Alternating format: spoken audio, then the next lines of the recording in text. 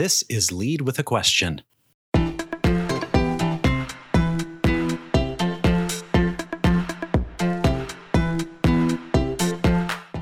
I think it takes a lot more courage to face your vulnerabilities than it is to face your power and your strength. I really do. And that delicate equilibrium of not letting it have you become a victim, but still fuel that growth part of you is where the artfulness of it is. Hi, I'm Rob Callan.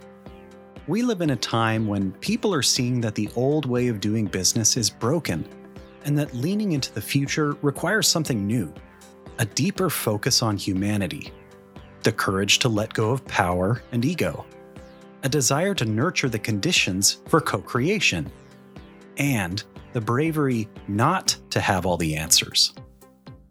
On this show, I, along with my friends Chris Deaver and Ian Clausen, connect with guests who embody these principles.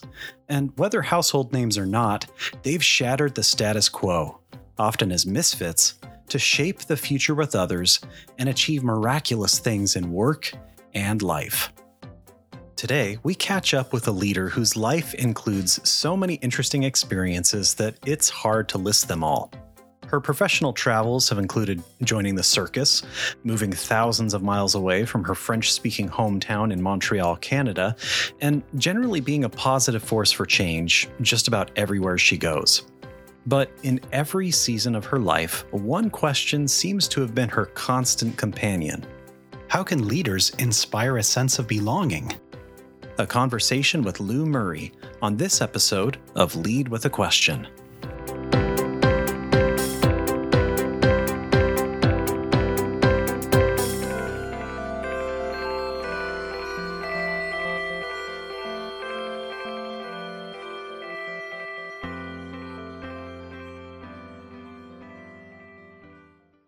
I often use the allegory of Guinevere.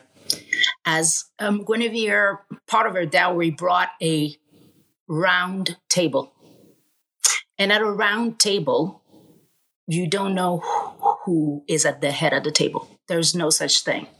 It's conducive to collaboration right off the bat. It doesn't mean that there's not a leading factor to it. That's not what it is. But ultimately, it's being comfortable with having the best solution emerge. It's very much like the elegance, right? Elegance is the least amount of energy expended for the greatest result. And if you're comfortable with that, and you don't need to own parts of it, but live in the most replenished way in the result of it as an active member, then you're getting it. And that freedom, but the courage to have that freedom, is most probably the most stretching thing that can happen to a team. So when we're talking about disruption, that's one of the first things to take place, meaning the recognition that I'm part of something that's greater than me, and I wanted to be succeeding. I don't need to be right. We need to do the right thing. I'm listening to understand, not to respond, and be able to applaud the forward nature of what we are achieving without necessarily egotistically being at the center of it. If you have leaders that are welcoming that, then, success is limitless. Absolutely. But it takes a whole lot of courage. But this is what the nature of what is ahead of us is going to be like. And when you're doing this in a state of clarity, you kind of want to say, "Are we there yet?" Or are we there yet? And this is where I call it the urgency of patience. Okay. This too shall pass. Yeah. Yeah. I was always amazed, Lou, with your, as you said, it's a unique gift that you have, but that people can develop, right? Which is that sense of what you said, ego off the table, building blocks on the table, and a sense that that's a solid foundation where you're coming from, right? That can blast through politics, it can blast through bureaucracy, and it brings people together, right? I love that analogy you shared of the circular table. It's perfect. Absolutely, yeah. And there's a feminine aspect to that, and I'm also coming to that point in my life where I'm able to identify it. I would not have been able to speak this way 10 years ago. Although I was living it and bringing it, I was not able to put those words to it. And this is where, when we talked about off air, we were talking about the idea of beauty and how beauty can be transformational, and how through dire times right now, we are seeing clearly things that we do not support. But at the same time, we are seeing some examples of beauty that are just, lifting us in a way that is so transformational. And allowing that is definitely a feminine aspect. And whether you are a man, a woman, or any other way that you want to describe yourself, and I accept them all, you have to let in that equilibrium of that yin and yang thing, especially if you are talking about creativity. You have to step out of whatever comfort zone you have that defines you first, and be looking to see how much you can stretch to get to the better version of you. And as a leader, you have to do it for yourself, but you also have to be thinking about it in that way for the group, trying to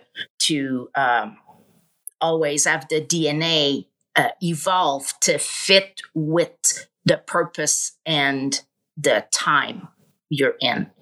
I always say that leaders that have died young kind of got it easy, because they live in myth, right? And Chris and I were at Disney. You had the amazing people that, really, really, really lived and breathed the Walt would have done this way, and reciting that thing, while you've got the other group of folks that are going, well, he would have and he did, but evolution would also have gotten him to look at it in a different way. So, that's what I mean by when people die, they kind of get frozen up in time to answer what that time was. Ultimately, what we need to do is to be able to look at what is ahead of us. We cannot keep aligning the same variables and expect a different outcome. Ultimately, it is about growth, but it's also about healing whatever has been done in a way that would bring on any pain.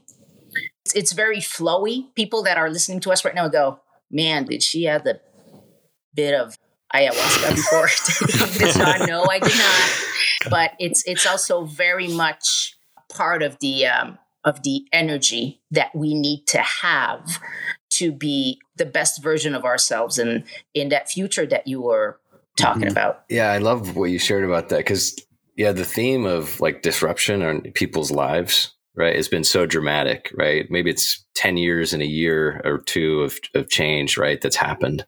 And to your point, it's like, well, like with a transformational change in an organization, suddenly people are thrust into this messy middle, right, of life and career, right, work and leadership, right, culture. And they're asking the question of, how do I manage all this? Like, what is all this first, right? And there's this deep appetite or need to unlock or unleash this creative approach to those problems that are very real and raw. And I love what you said about too, embracing the beauty, because it's like a startup, right? It's like they're going to go through the messy middle. And if you embrace that, you lean into it and you stay in build mode, and time and patience are your greatest warriors. The urgency of patience. Of patience. Yeah, I even made a t-shirt out of it if ever you're interested, because I come up with that stuff. That's good. The question, for people in any industry, right, across any space, like any domain, how would they go about that, right? So if they're, and by the way, where they may feel like, hey, they have established themselves as, say, a traditionalist, or they've built their career on expertise, right, or a traditional ladder. Mm-hmm. They are in a position of influence, but maybe they're saying, hey, I've got to be disruptive or else I'm going to become obsolete. Right. And if that's the answer, then I've also got to bring an entire team along with me. And we've got to shift all this muscle memory. Like you said, the DNA has got to shift. Right. So how would you recommend they look at that, creating that kind of energy, right? The kinetic energy from the potential. Yeah. Yeah. I think that through the past 2 years, because we have been more isolated, so at home, yet we have not been as connected as this before. A bunch of walls have fallen. I mean, I have met so many people over the past 2 years, over, maybe a lunch club or through introductions, or which it was answering a need for people to still connect within that, right? And I look at it as the tools, technology, the tools helping you to stretch. And if you are seeking like-minded people, you will meet like-minded people. If you are seeking people that are different than you, you will find people that are different than you. I think that when you're referring to the DNA and having a group grow, saying it is one thing, doing the necessary to have the group be learning how to grow, especially if it's not part of who they are intrinsically, or looking at establishing a group ethos that will make them understand that change or evolution or revolution, which one you want to take, will get them to be better. And you don't do that by just wishing it and crossing your fingers, right? You need to nurture and replenish. But as a leader, you need to do it in a way that you are not in control of the outcome. And you have to be able to live with that. As some people will resist it, some people will embrace it. Some people will embrace it so much that, woohoo, So it's not about control. From a leadership standpoint, absolutely not. It's about putting in, supporting, and then being able to live with whatever will come out of it. Yeah. And it takes a whole lot of courage to be able to do that. And this is where Chris, Ian, and Rob, when we're using the word disruption, there's a difference between as a founder doing something with a startup, very true, than an entrepreneur within a company established. Disruption for the sake of disruption if it's not validated by the top leadership, then nobody's winning. Right. It's not sanctioned. Out of this. Yeah. And I have been extremely successful at making sure that there are no sacrificial lambs within organizations, because that's, as a leader, that's what you have to be able to understand and about the vocabulary of whatever organization you're in. And we've mentioned this before, and Chris and Ian have heard me say this before. You cannot want something more than whomever the owner or the ultimate deciding body is. You can't. When you're in an organization, unless you're it. Yeah, one of the themes that I'm hearing from what you're saying too is this notion of, it's what we look at as like, it's the real and there's the ideal, right? And then we have this state that we're in, and whether it's organizations as they are, right? And if they're a version of the past, or if they're present or more future oriented, I always think of the, that in the X-Men Days of Future Past, that moment where Professor X his future version is talking to him, right? He's having a conversation with his future self, and his future self says, "We need you to hope again." Yes. And a theme that you've highlighted is, healing the future, right? Well, how do people first recognize, hey, there's a future, Absolutely. Right? And by the way, it's a bright one, right? And it's a wiser one. And how do they lean into that? I think you've highlighted some of those themes. I think that we're seeing in the current market, when you read about the Great Resignation or that people will have left or will leave organizations, and always remember that people don't leave organizations, they leave people. That's what it is. And I think that we've gone from a whole lot of discussions, or if anyone right now is in the midst of looking to change organization or joining an organization or anything like that, whenever you hear the words, we want to see if there is a strategic fit between if there's a cultural fit, or the word fit has gotten me to go, people right now are not looking to fit, because fit meaning there's some edges that will get roughed up or buffered up or whatever.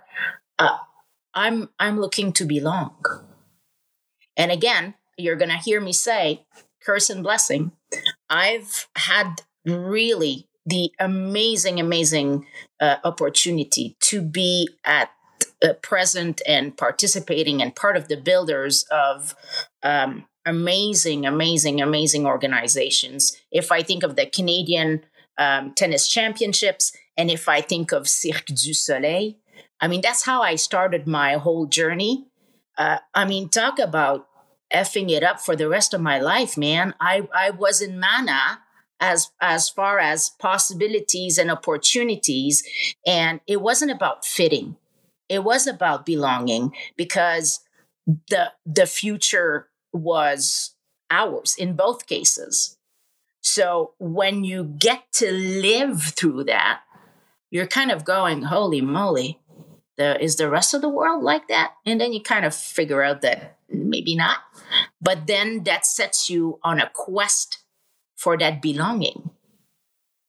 And because of that, with everything that has happened right now, especially with the pandemic, if people are wondering why people don't want to go back right now to whatever was, really? You're really asking yourself, why would somebody not want to come back to organizations where they didn't feel valued or were not appreciated or didn't feel that they contributed? Really? Is that a question that's going on? Okay. Can an organization be the same as pre-pandemic right now and still be successful? Potentially, but in a very focused and narrow way. Mm-hmm. Yeah, along those lines, Lou, I think that when it comes to change, Chris and I, when we approach entrepreneurs, leaders, and organizations, when we are engaged in these type of dialogues about culture in general, we say this time and time again, Chris and I, we're not interested in convincing traditional leaders that the need to change. We're not going to sit there and pitch them why they need culture.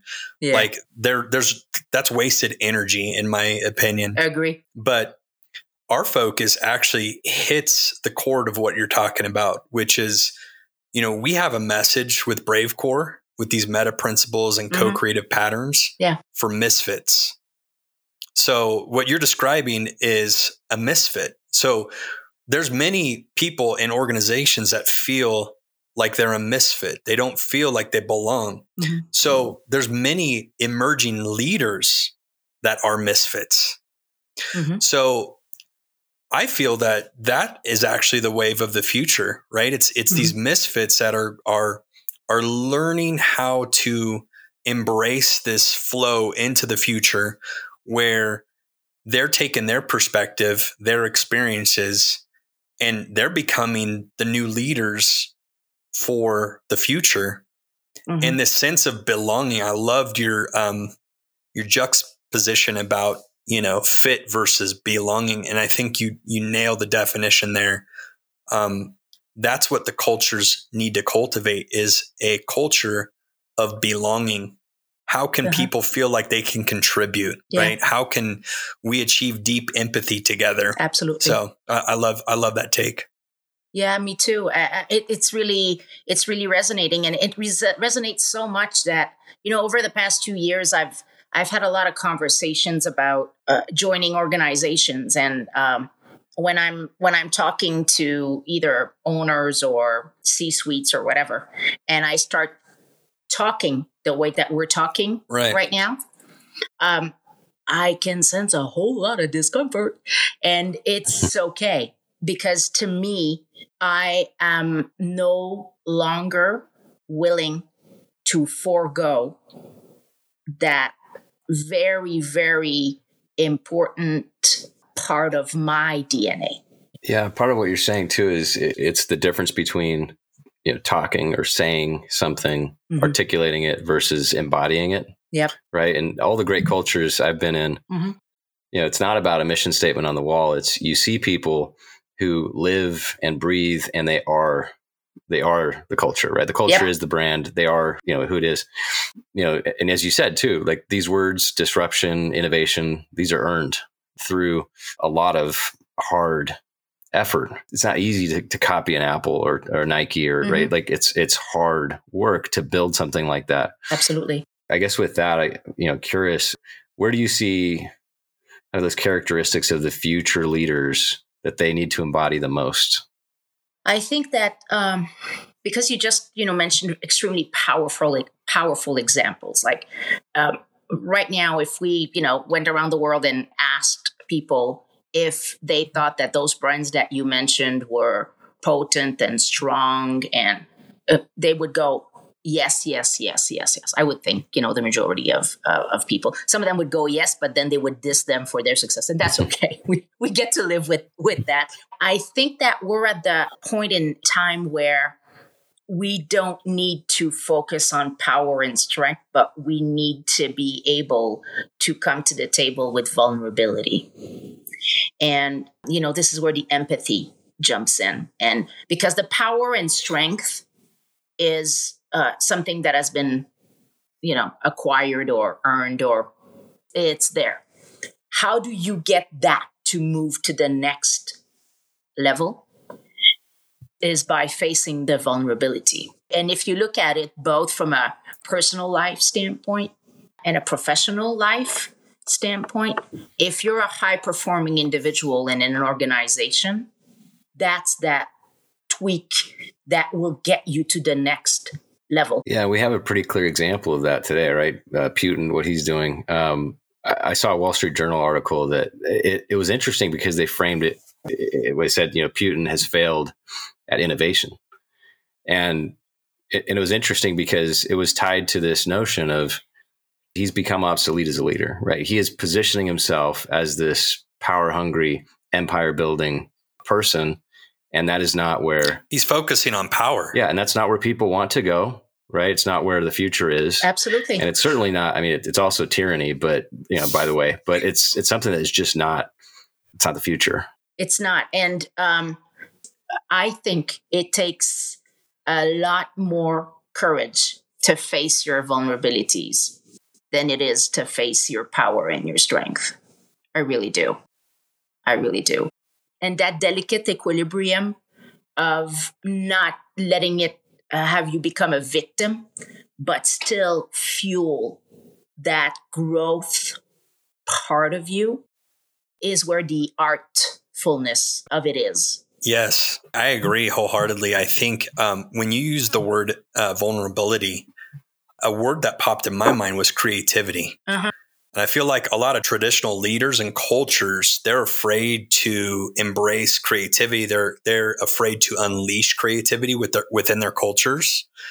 And I think the vulnerability that comes out is when a leader attempts to be more creative, right? And so how can we foster that, in our cultures or the cultures of the future? How can we bring out creativity in leaders that haven't exercise that muscle, right? Well, Chris, you were referring to Putin. I think that one of the most important states that we're in is from a generational standpoint, with baby boomers and Gen Xers and then if you're a baby boomer right now, you are looking at everything that's going on. And you're going, holy moly, this is the beginning of the erosion or a more prominent erosion of whatever it is that has gotten me, myself, and I to be in the power seat, to be in handling the knowledge, all of it, right? So when I look at the next 10 years, it's going to be that transfer of let's call it power. It potentially could get very, very, very, very yucky. Look at it from a crypto blockchain perspective, right? And a technology perspective. And I think it's even more prominent on the west side of the country, just because of the younger nature of the ethos here. You're just the youngest part of the country. So it kind of, you kind of flex your muscles differently. But at the base of it all, when you look at the technology and the smart contracts and the Internet of Things, and it is really, really, really democratic. And it's beautiful in its democracy. It's absolutely beautiful how to evolve in a trustless environment. Yeah, well, because to your point, like these things people can perceive as threats, right? Where they'd say, absolutely. wait. So if it's Web3, if it's this, if it's that, well, that disrupts everything that I've built for so long, right? But we think about, the great bands, right? Like U2, Coldplay, they've transcended the decades. And how have they done it? It's what you said, right? They've evolved. They've challenged themselves to do something different, right? To be a misfit, right? To put something out there. I mean, U2, like they had to do a public apology for Discoteque, right? The album, but they put it out there originally, right? Like they took a risk, right? Yeah, and then, Coldplay did one that didn't land. Disrupting themselves. Yeah. But yet they have these other hits, right? And, it's really fascinating where they can, and the other notion too, that I think you're hinting at is like, there's something beyond, right? Where it's the ethos, right? The foundation of principles. Where taking the example of U2, I heard, and I've dug into the story of when they actually had already had success. They launched Joshua Tree. It was platinum. Yep. And they were at a point where they've been successful, right? So they thought, well, what's next, right? And if they're like the not quite the Beatles level of success, but close, it's like, hey, they could just retire and be done. And they decided, hey, we're going to go to Germany, and the walls had come down, and we'll get inspired now, right? And they went there. And to your point about democracy, I mean, they thought, hey, there's a notion, but it was too early, right? The dust was like just settling, and it was like this kind of just more of a kind of haunting, traumatic moment, like for them, right? So they're sitting in this room and they're wondering like, what's next for us, right? Mm-hmm. And they started with a principle of, hey, we want to change the world through our music. Now they're doing that, and they start strumming on the guitar, or The Edge does, and they had this working song called "Sick Puppy" that Bono wrote the lyrics for, and it's about love, but just like the pain and the anguish of love, and everything. And they start strumming, and it all kind of converges right into this, into the song "One," right, and which became an anthem for them as a band to unite, and for, in a sense, right, the world of people that they would influence to do the same, right. And I always think of that because it's interesting that where leaders could step back and say, hey, this new world, like at that point, right, that's the threshold, right? Do you say, hey, this is too hard, right? The PTSD is all around us, like there's pain everywhere, right? So now we're stuck. And we've had our success too, by the way, right? So if we've landed that, and we see a lot of people retiring or checking out, right? Because they're like, hey, it's a new world, and they may be pivoting to something else, and that's fine. Except that in some cases there's opportunity, right? I think of what is it? Charles Dickens, right? It was the best of times. It was the worst of times. So we have this paradox, this tension, and there's a window of opportunity to lead that future. And for those that embrace it, to your point, that are ready to not just exercise the muscles, but build new muscles, at whatever age, right? And that they can become timeless themselves. And there's something about timeliness and timelessness where you have to juggle between the two, and right. This is where the whole patience thing comes in, and which applies to the whole timeliness part, because you can feed something to somebody like avant-garde very, very, if they don't see it, if they don't understand it, if it doesn't echo with them at that moment. I mean, I'm sure you guys have gone through this before in your lives, where you meet people down the line, 5, 10 years, 20 years later, and they go,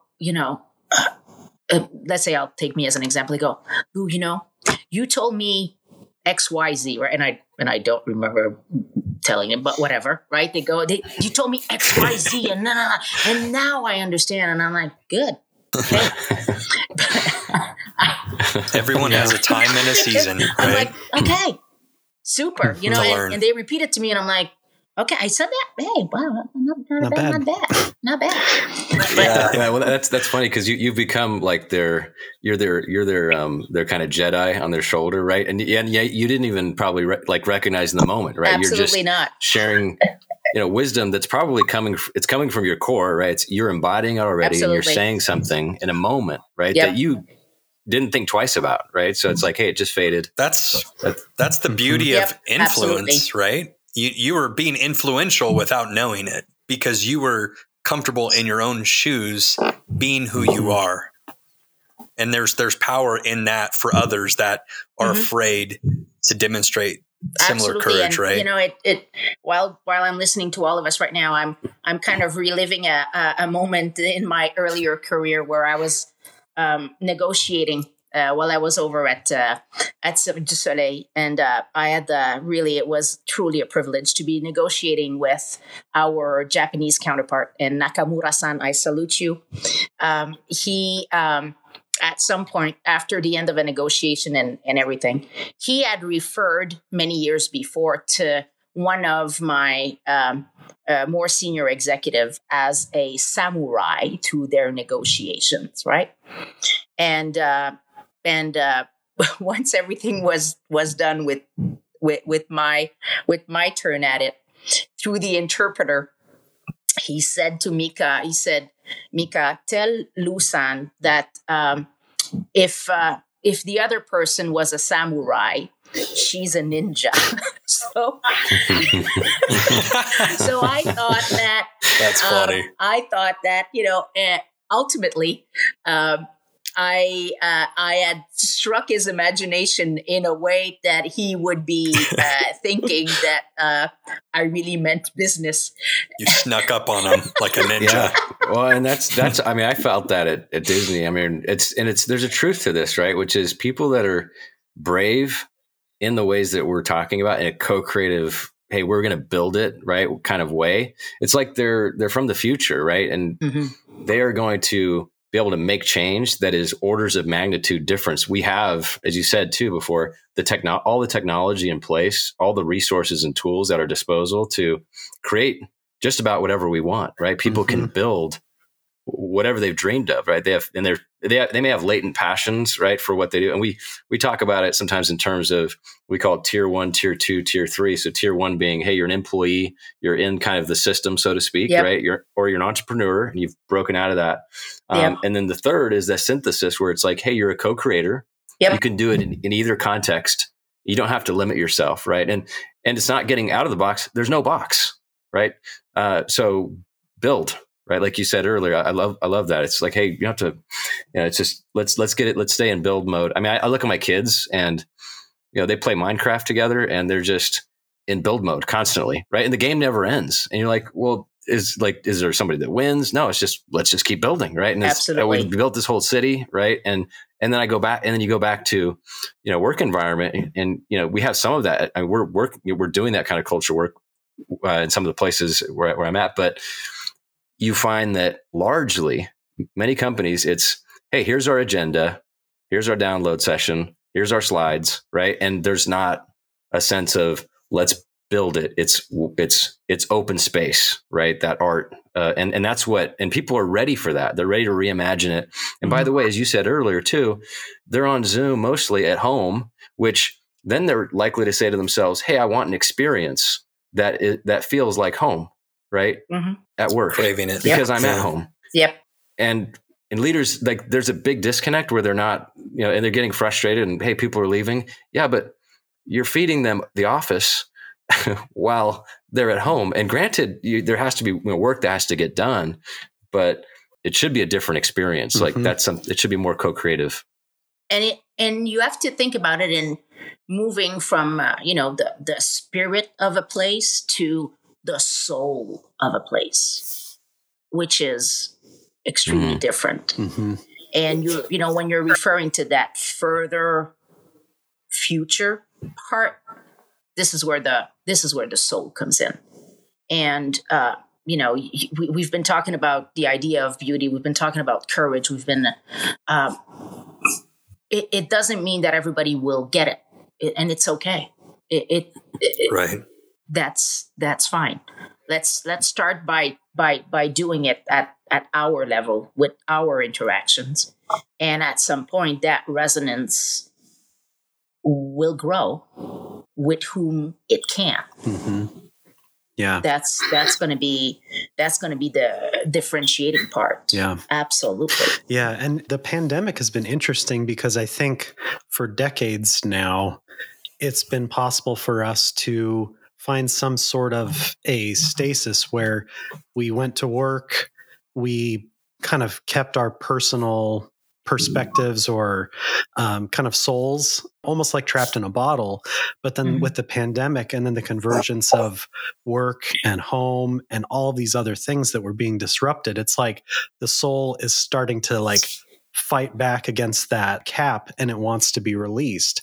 And I think that a lot of what I'm hearing is, if leaders can get to a point where they have the courage and the trust in other people to be able to acknowledge that soul part of a person, not just technical skills, not just, educational pedigree, but the soul of the person, then that's going to be what fuels the future.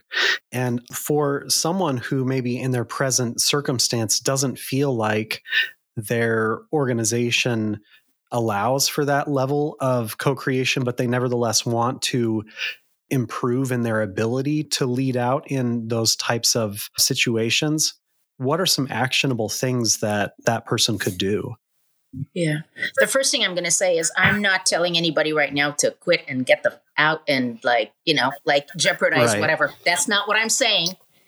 Huge banners should appear at the bottom of this. Disclaimer. Huge banner. I think this is where, when we're referring to corridors earlier on, I totally get the need for utilitarian work to pay the rent and do that. Do I applaud those that say, I'm taking the leap and I'm going? Absolutely. But I also applaud the ones that say, okay, this is, I'm disciplined. This is a part of my life that's utilitarian. And when I'm not there, being my best self within that conscripted area, I'm going to be out there doing what I want to do and finding the channel to be that in order to find that equilibrium that I need. In French, there's a word called savoir-faire, meaning how to do something, right? There's what I think an even more beautiful expression is savoir-être, knowing how to be. Mm-hmm. And when you come to grasp with that, then you will know how to be within an organization that might not answer all of that belonging, but without you losing your health over it. Mm-hmm. This is where you need to navigate and hopefully have in other corridors of your life the potential to express a different version of you. As a female leader, there's business Lou and there's friendship Lou. And friendship Lou is a whole lot of fun. Business Lou is a hard ass person because she knows what she needs to do to make it there in an environment where she's usually different. She speaks with a different accent. And, the line is not that long when I need to go to the restroom in the middle of a board meeting. Mm-hmm. Not yet anyways. Can't wait for that day. Right. And it's okay. And I'm totally living with that. But I'm also choosing the reference in which I'm doing it. When I was contacted by the organization within the Quebec government to help out the company that I'm helping out as chairwoman of the board, the first thing I said is, could be interesting. I need to meet with the principal owner, with the CEO, because for me, it's always about people. It's everything, right? And I'll let you know. And I met up with this quirky, creative guy, and what I call fell in business love with him, with his ADHD and his engineer mindset that has done great things, but there to support the entire crew to get them to go to the next level. And when I was asked to do so, it's at the beginning of the pandemic where, get those electroshocks on to get the whole thing to go forward, right? And this is where you decide to do these things because of people. Right. Not, that's all it is.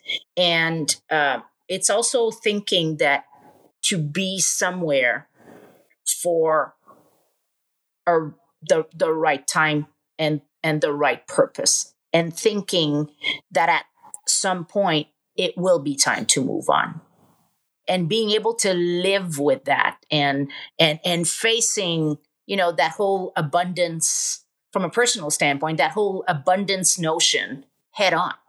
Absolutely. Mm-hmm. It's all linked, but you can have it in very different realms. Absolutely too. Lou, where do you think you would be right now if you hadn't had some of those formative experiences early on with organizations like Cirque du Soleil? I would most probably still be in Montreal, Canada, and I would not be in entertainment. I wouldn't be. I think that Tennis Canada, because when we founded the Canadian Open Tennis Championships, there's a lot of resonance and similarities between the two. When I started I started, I was 13 years old. Because I spoke English and French, I was working with the chairman of the tournament, doing some translation for him at the time, and got to be brought into amazing business meetings that blew my mind. And I know that because of these things, this is what got me where I am today. Think about it. I'm a single woman that has achieved American citizenship. And I'm living, 3,000 kilometers away from where I was born. And as a woman, having achieved that on my own, I think that in itself is because I learned that everything was possible if I put in the work. Because, Chris, you referred to putting in the work early on, right?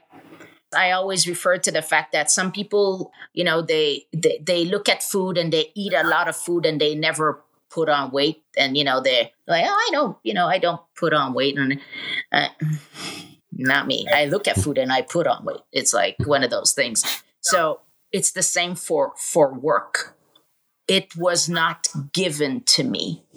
I built it. And what I'm most proud of is the fact that I learned how to, and I am advocating constantly for other people to have access to that knowledge. And I'm giving that knowledge not for greed. I'm given that knowledge because out of that generosity, abundance always gets replenished, because that's what it's supposed to be. I mean, just us having this conversation right now in itself is one of the best manifestation of it all. Absolutely. Yeah. And I don't remember which one of you referred to the concept of oneness, put the emphasis on one.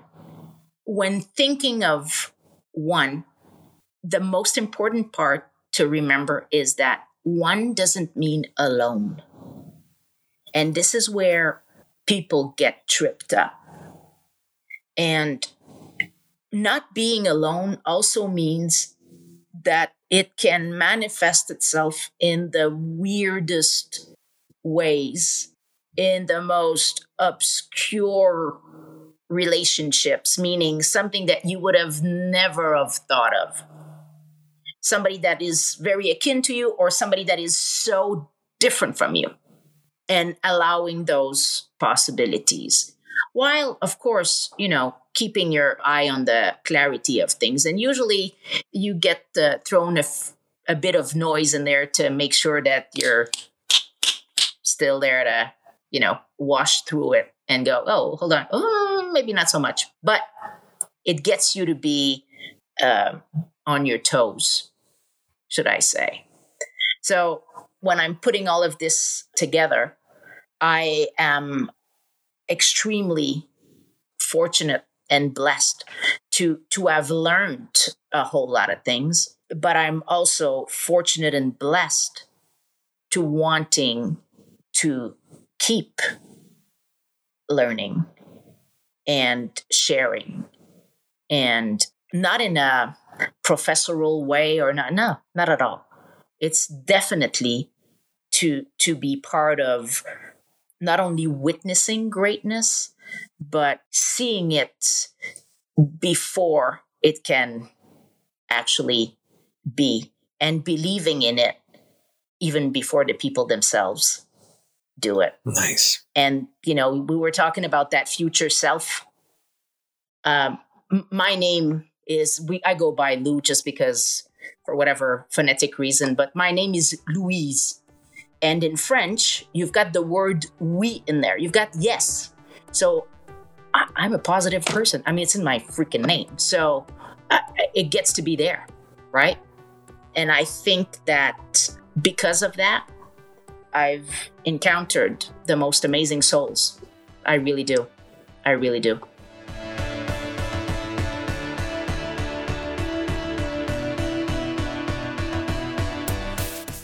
This episode of Lead with a Question was produced by me, Rob Callan, with support from my co-hosts and Bravecore founders, Chris Deaver and Ian Clausen. The music you heard was composed by Ian, as part of another project he's involved in called Moon Machine. Dave Arcade created our podcast cover art. And a special thanks to Lou Murray for the conversation today, and for being the force for positivity that she is. If you want to learn more about the work we're doing at Bravecore, you can check out our website at bravecore.co. The Lead with a Question podcast is a production of Bravecore LLC. Thanks for being with us.